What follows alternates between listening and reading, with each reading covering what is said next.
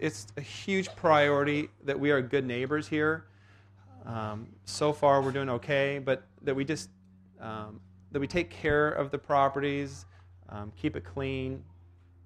I'm always amazed each Sunday how much trash is left over on Sundays. You guys are kind of messy, piggy people sometimes. It's called human beings, right? So just want you to be aware of that, that it's this Tony's property, his dad's, and they've just been super cool to let us use it. And it's part of our mission, or why we even exist, to be good neighbors. So we're not here just for our own spiritual health, but that we're being an example to our neighbors and being good neighbors. All right?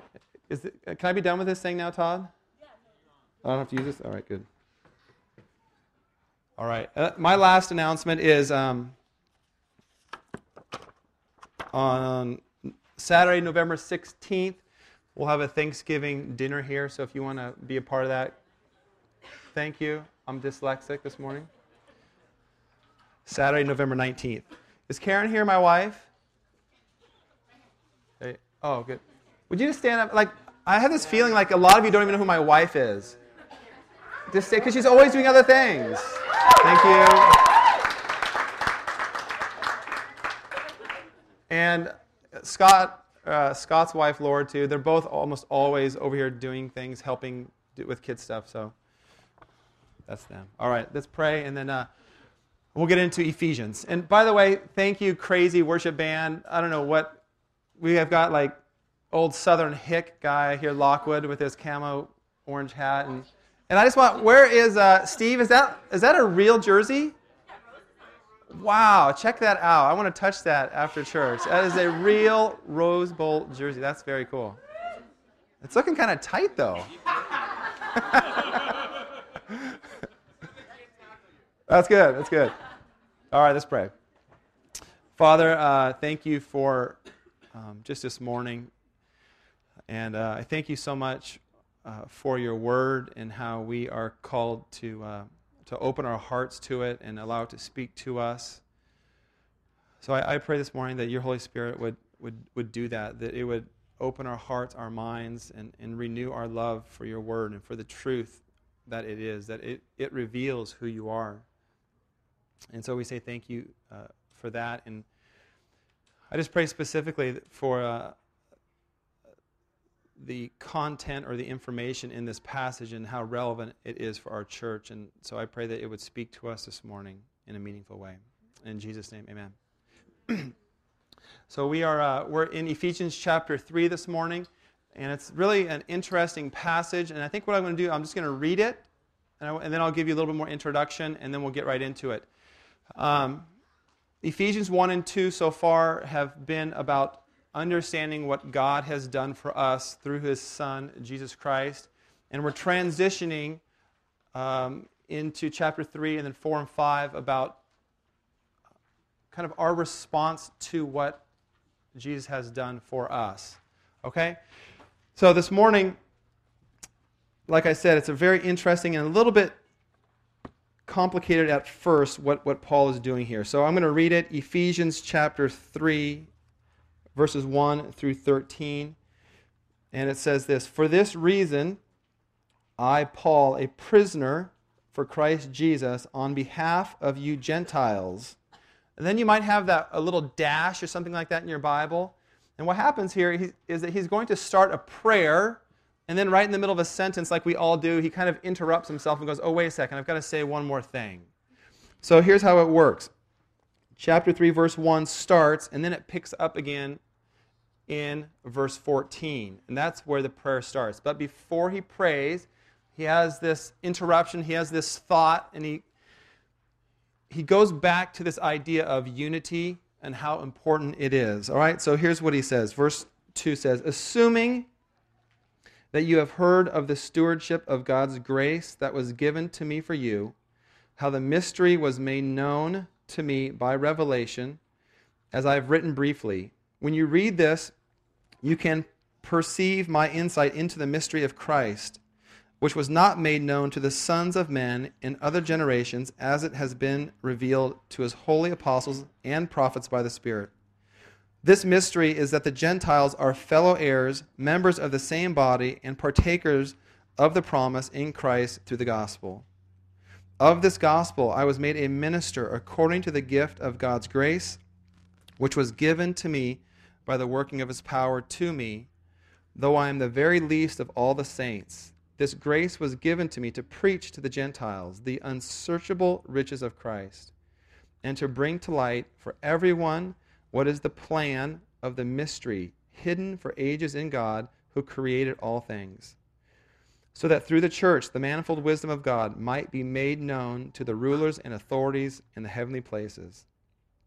This was according to the eternal purpose that he has realized in Christ Jesus our Lord, in whom we have boldness and access with confidence through our faith in him. So I ask you not to lose heart over why or over what I am suffering for you, for which is your glory. All right, it's kind of a longer passage this morning, and what we're going to do is and I don't ever do this, and I hate it, but it just kind of worked out this morning. I'm not like a big alliteration fan, but this morning we've got 3 M words, and it has to do with this, that Paul is the model of this mystery. We have a model, we have the message, and then the method of sharing that message. So a model, a message, and the method. And this morning, the passage is about how fractured and how divided groups of people can be. And it happens all the time. And years ago, I don't know how long ago, 10 years ago or so, Todd Mayer and I went to seminary together. That's where we met a long time ago. And you've got a big group of people, and I don't know how Todd and I met, but we both didn't quite fit in at this seminary, and it didn't take long for us to find each other. And it reminds me of like high school days, how you can have a big room of people, and like the 2 people that smoke pot, they can find each other in like 2 minutes. It's like I don't know, there's something like magical that happens where groups like form easily. 2 minutes is long? Okay. 2 minutes is long, all right? So we naturally break up into groups. The Christians maybe find each other, and they break off in their group, and the athletes. And it happens in school. And the funny thing about teaching 14-year-olds is that the adults really aren't that different. They become more sophisticated in how they do things. But you've got, you break up into groups. The boys do things, and the girls do things. Is that okay? Okay, thanks. Boys will break up into groups, and the girls, maybe the athletes, or the people that think they're more popular, and the people that don't think they're as popular. We've always got groups of people. And it happens it happens with adults also. We find people that we can identify with, and we often form groups. And one of the key words that Paul is talking about this morning, he keeps going back to this word called the mystery. The mystery. And the mystery in this context is something that was hidden during Old Testament times that is now revealed. And that is this. The mystery is this, that Gentile people are equal to God's chosen people, the Jewish people. And now at first when we hear that, we're like, okay, okay, that's fine. I get that. It doesn't mean too much. But this is one of those times when you need more information. You need to understand the hostility between these 2 groups. And it goes back in time, and you could even say it reaches a high point in the 1930s and 40s in Germany. But before that, you had a guy named Antiochus Epiphanes, who was famous or infamous for his brutality towards the Jewish people, a Gentile leader who was vicious and brutal towards the Jewish people. You have pogroms beginning in the Middle Ages and going through the World War II era, where you would have mobs of people who would gather together and do violent, brutal things towards Jewish people. So there was just horrible, despicable things done to Jewish people. It still happens to this day. The other side of it, though, too, was that the Jewish people then would look down on the Gentiles with disdain, with a distrust. There was just this animosity between people. And so Paul is going to say, the mystery is this, that two people groups that disdain each other, they are equals, they are co-heirs, they are friends. Those who were once enemies are now friends. They are equals, that there is unity in the church. This passage is all about Paul unveiling the mystery that the church is to be a place where people are unified, where people are together. And it really is my responsibility and the responsibility of the church leaders to set the tone for our church that we are a place that is unified, that is inclusive, that understands beyond just the surface what this means to have unity. Because here's what most people think. Most people think, I'm a pretty nice person. I don't say anything mean or do anything bad, and so therefore I'm promoting unity. And in a sense, that's true, but that's understanding it from a negative perspective. And you have to understand it from a positive too. What are you doing to promote unity? And I'm not even saying we can apply it specifically here to our church, but we can apply it more generally to the church in general. What are we doing to promote unity? What are you doing to promote unity? And Paul has this idea, and here's just a specific example for you. The most healthy and positive way that you can promote unity right here, today, in the coming weeks or months, is that you are using your spiritual gift to encourage and meet the needs of other people. You promote unity because we all have things we can offer. We all have gifts and abilities that God has given us. And the unity of the church becomes active and vibrant and becomes alive when people are using their gifts. It's not just about sitting by passively and saying something nice about worship or teaching or something like that. It's about actively using your gift, actively participating and getting involved in the lives of other people. The reality of that, though, is that it's difficult. Life is hard sometimes. Life is unfair. It's brutally painful sometimes. And honestly, the hardest thing about my life, teaching middle school and doing church ministry, is that you deal with such unfortunate and brutal and unfair situations. Almost every year, I'm dealing with students whose parents have divorced, a 13-year-old girl that's just dealing with, why is my dad leaving? Or a 14-year-old boy, or we get an email from someone at home that says, can you please just be a little extra nice to my child today? They were sobbing last night because of the tension in our homes. Marriage problems in our church. There's just a continual reality check of life, that life is difficult. But if we're going to be a healthy church, if we're going to be a New Testament-style church, we are investing in each other. We are promoting unity by using your spiritual gifts. And Paul is going to be the example. He's going to be the model of that. Whatever you think about Paul, whatever your perception of him, it's valuable for you to think about him and what he's telling us and what he's modeled for us. He is the primary author of the New Testament. He wrote more books than anyone else. And so God has used him in a mighty way. And so Paul is the model, the example of this mystery or of this paradox. And the gospel is a paradox. You will see this. The gospel living is paradox living. It's understanding that at first look, something might seem crazy, it might not seem right, but when you get the facts or you understand the truth in a more meaningful way, you'll understand the value of it. And Paul starts off by saying this. Verse 1, he says, I'm a prisoner. He's a prisoner of the Lord, and he's literally under house arrest. He's chained to a Roman soldier, but he views himself as one who has the riches of Christ. He's seated in the heavenly places with Christ. He's celebrating. He's got something radical in his heart, in his life, that is a paradox.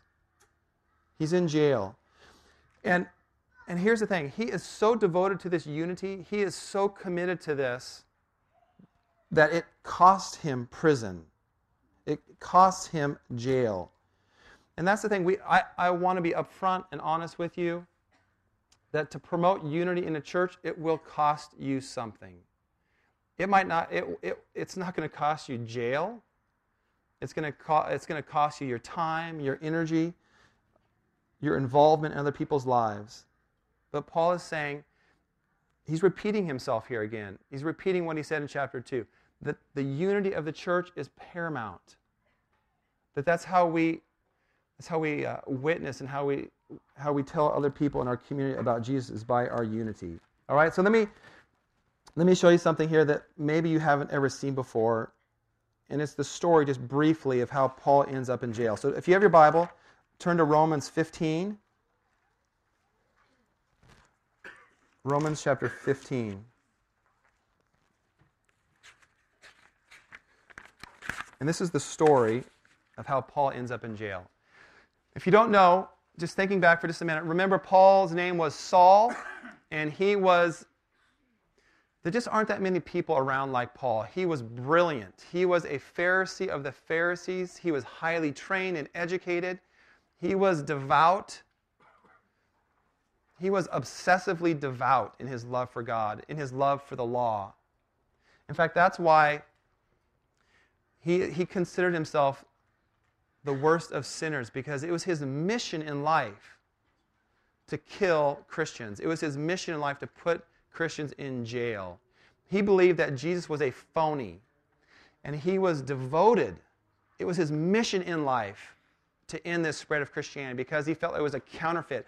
It was a corruption of what God had called the Jewish people, or how for them to live. So here's what's happening. Paul is on his third missionary journey. Romans chapter 15, verse 25 says this: At the present time, however, I'm going to Jerusalem, bringing aid to the saints. All right, so you've got poor Jewish people in Jerusalem, and Paul had gone around on his third missionary journey to Gentile churches, raising money to bring it back to Jerusalem to help the poor people. Verse 26, at Macedonia and Achaia, having been pleased to make some contribution for the poor among the saints in Jerusalem. For they were pleased to do it, and indeed they owe it to me. For the Gentiles have come to share in their spiritual blessings, then they also ought to be of service to them in material blessing. So Paul is saying, hey, you Gentiles, you are partakers of God's blessing. You need to step up and help the poor Jewish people in Jerusalem. And so that's what Paul does. He takes a collection from church to church to church, and people agree to support. Now turn to Acts 21, and we'll see what happens. Acts 21, verse 17. Acts 21, verse 17 says this: When we had come to Jerusalem, the brothers, the Jewish people, received us gladly. On the following day, Paul went in with us to James and all the elders who were present. And after greeting them, he related one by one the things that God had done among the Gentiles through his ministry. He was planting churches, things were happening. And when they had heard it, they glorified God. This is the Jewish people in Jerusalem. And they said to him, you see, brother, how many thousands there are among the Jews of those who have believed. They are all zealous for the law. They have been told about you that you teach all the Jews who are among the Gentiles to forsake Moses. So there are thousands of Jews that are believers, but they're still devoted to the law. They're still devoted, and they're not happy, because Paul is telling these people to forsake Moses, not to follow the rules, the laws. And so then, as the story goes on, Paul agrees to do a Jewish ritual where he agrees to shave his head and do these things to purify himself. Verse 27, he did this for 7 days.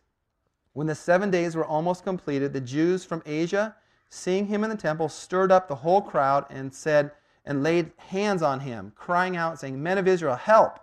They're not laying hands on him to pray. They're laying hands on him to kill him. Here's what we see. Paul is the model for us.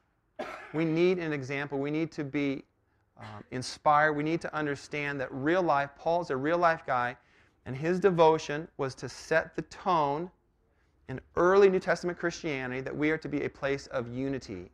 That despite this animosity, that despite violent animosity towards these two people groups, when the mystery has been revealed, there is unity in the church. That's the type of devotion that Paul has. And as we think through this for just a moment and apply this to our lives, is it possible that you're holding grudges against people? Is it possible that you will not forgive because someone has wronged you? Are we holding on to things that prevent true unity from our church? That you just won't let go because they've hurt you?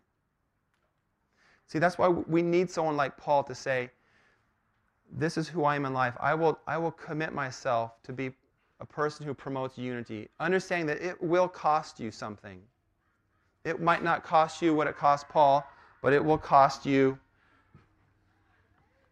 something important. All right, so that is the model. Here is the message. The message is, what is the gospel paradox message? And that's where we see in verse, if we turn back to Ephesians, the message is this: assuming that you have heard the stewardship of God's grace that was given to me for you, these are the believers in Ephesus, how the mystery was made known to me by the revelation as I've written briefly. So God revealed to Paul this message. When you read this, you can perceive my insight into the mystery of Christ, which was not made known to the sons of men in other generations. That's Old Testament times.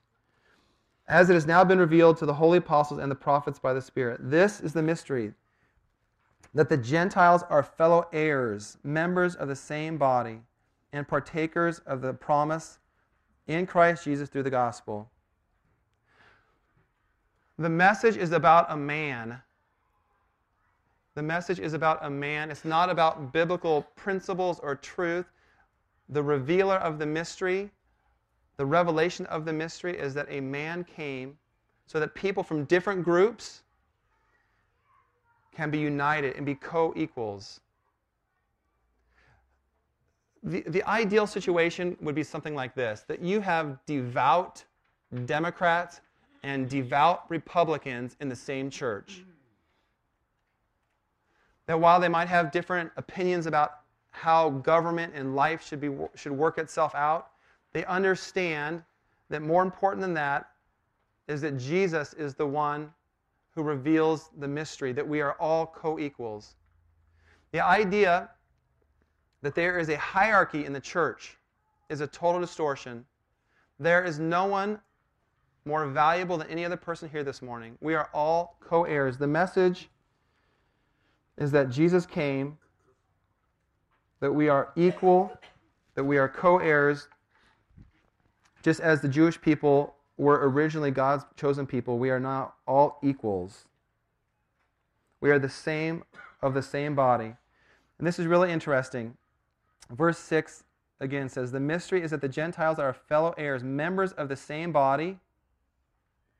These are words, these three things that Paul says, these are words that push us deep into the idea of what it means to be unified as a body.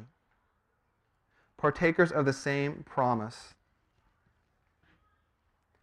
Paul is saying that it is my mission in life to promote this, to promote the man Jesus, who says that all people are equal.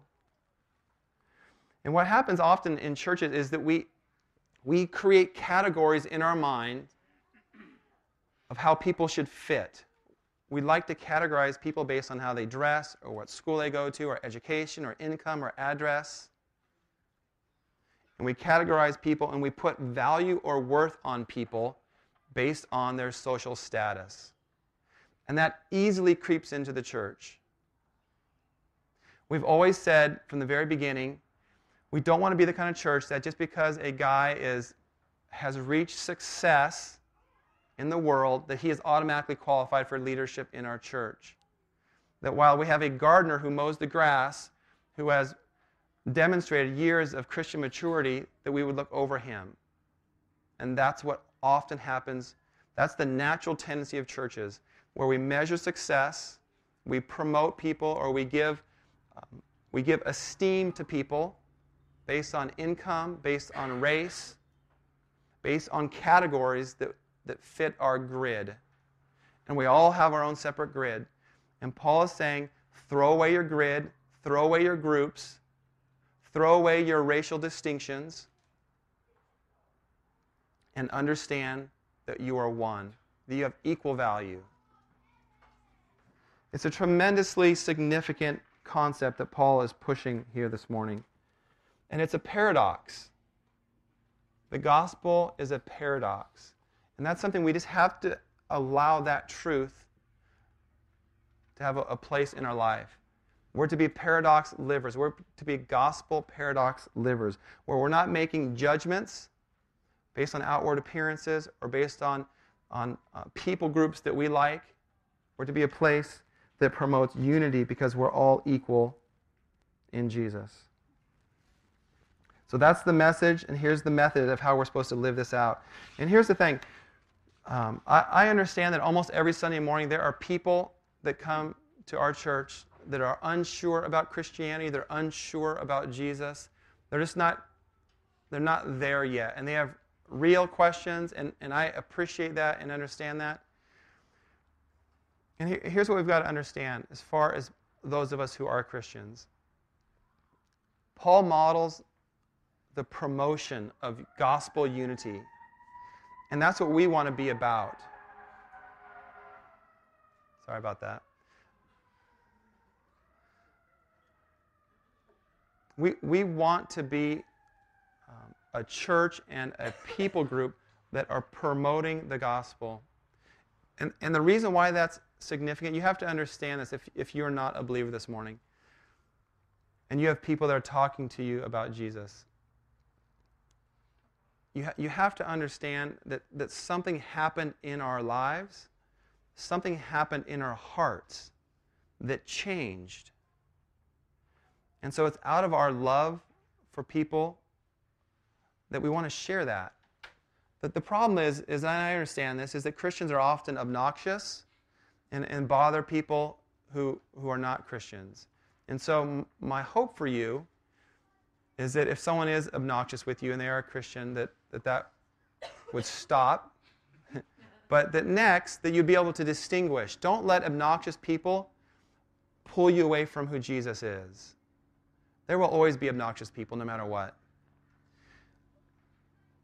My hope or my push this morning, if you're not a believer, is that you would think carefully about who Jesus is. Paul is saying that this mystery is not about obeying rules or obeying laws. It's about a man. And that man, if you are a Christian, he's the man that changed our lives. He's the man that radically changed a life that was a total wreck. Just a messed up, screwed up life. And he radically changed and brought a new peace, a new hope, a new understanding of what life is about. And see, the problem is sometimes is that as Christians, our growth rate is shallow.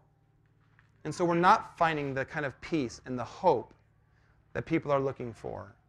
And so we've got every Sunday morning, you've got to understand, there are people here that flat out reject Christianity, but they're thinking about it. There are believers here that are just struggling. And there are people who are enthusiastic and devoted and want to grow in their understanding of Jesus.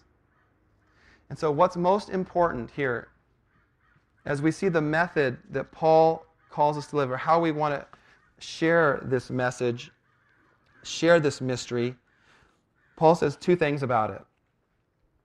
The method of sharing the gospel mystery or the gospel paradox is two things. Number one, it's that you are humble. The method is you do it in humility, but you also do it in boldness.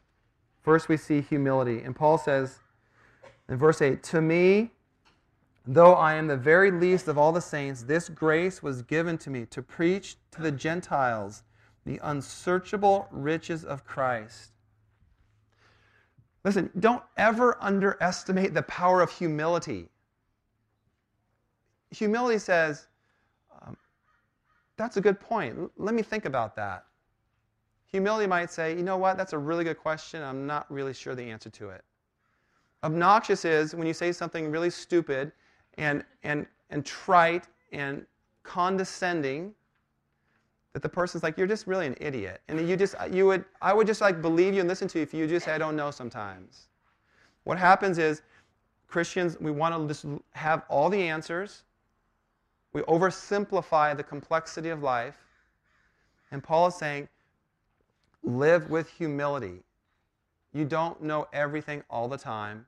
I don't know. Listen, people ask me questions all the time. I don't know. The nice thing is I've got smart friends. I call Todd, I call Renner, I call other people. I don't know. But maybe I can find people who do. Sometimes I know the answer, sometimes I don't. But Paul is saying, demonstrate this. Live with humility. We are called to proclaim and live out and share this gospel message, the gospel paradox, the gospel mystery, but we're to do it with humility. And where do we point people to? He says, to the unsearchable riches of Christ. That was his quest in life, that people would find the value of Christ. In a world that is always pushing alternative values, alternative things, to find your identity, to find your riches in Christ. He says this, and to bring to light for everyone what is the plan of the mystery, hidden of ages in God who created all things. The gospel message is inclusive. It's for all people. Paul is saying, will you share with me, will you enter with me this burden to be a co-laborer, to be sharing with me in the spreading of the gospel paradox, of the mystery, that all people are equal in Christ. And next, here's how we see the boldness. Verse 11, this was according to the purpose that he has realized in Christ Jesus our Lord, in whom we have boldness and access with confidence through our faith in him. At any moment in time, we have access to the power of God. There is this tension that we strive to live in. We live in with humility, but in boldness. Not in boldness of our giftedness or our talents, but boldness in the power of God. And what happens is if we're too strong in humility, we'll never say anything to anyone. And if we're too strong in boldness, we'll just be obnoxious and bother people.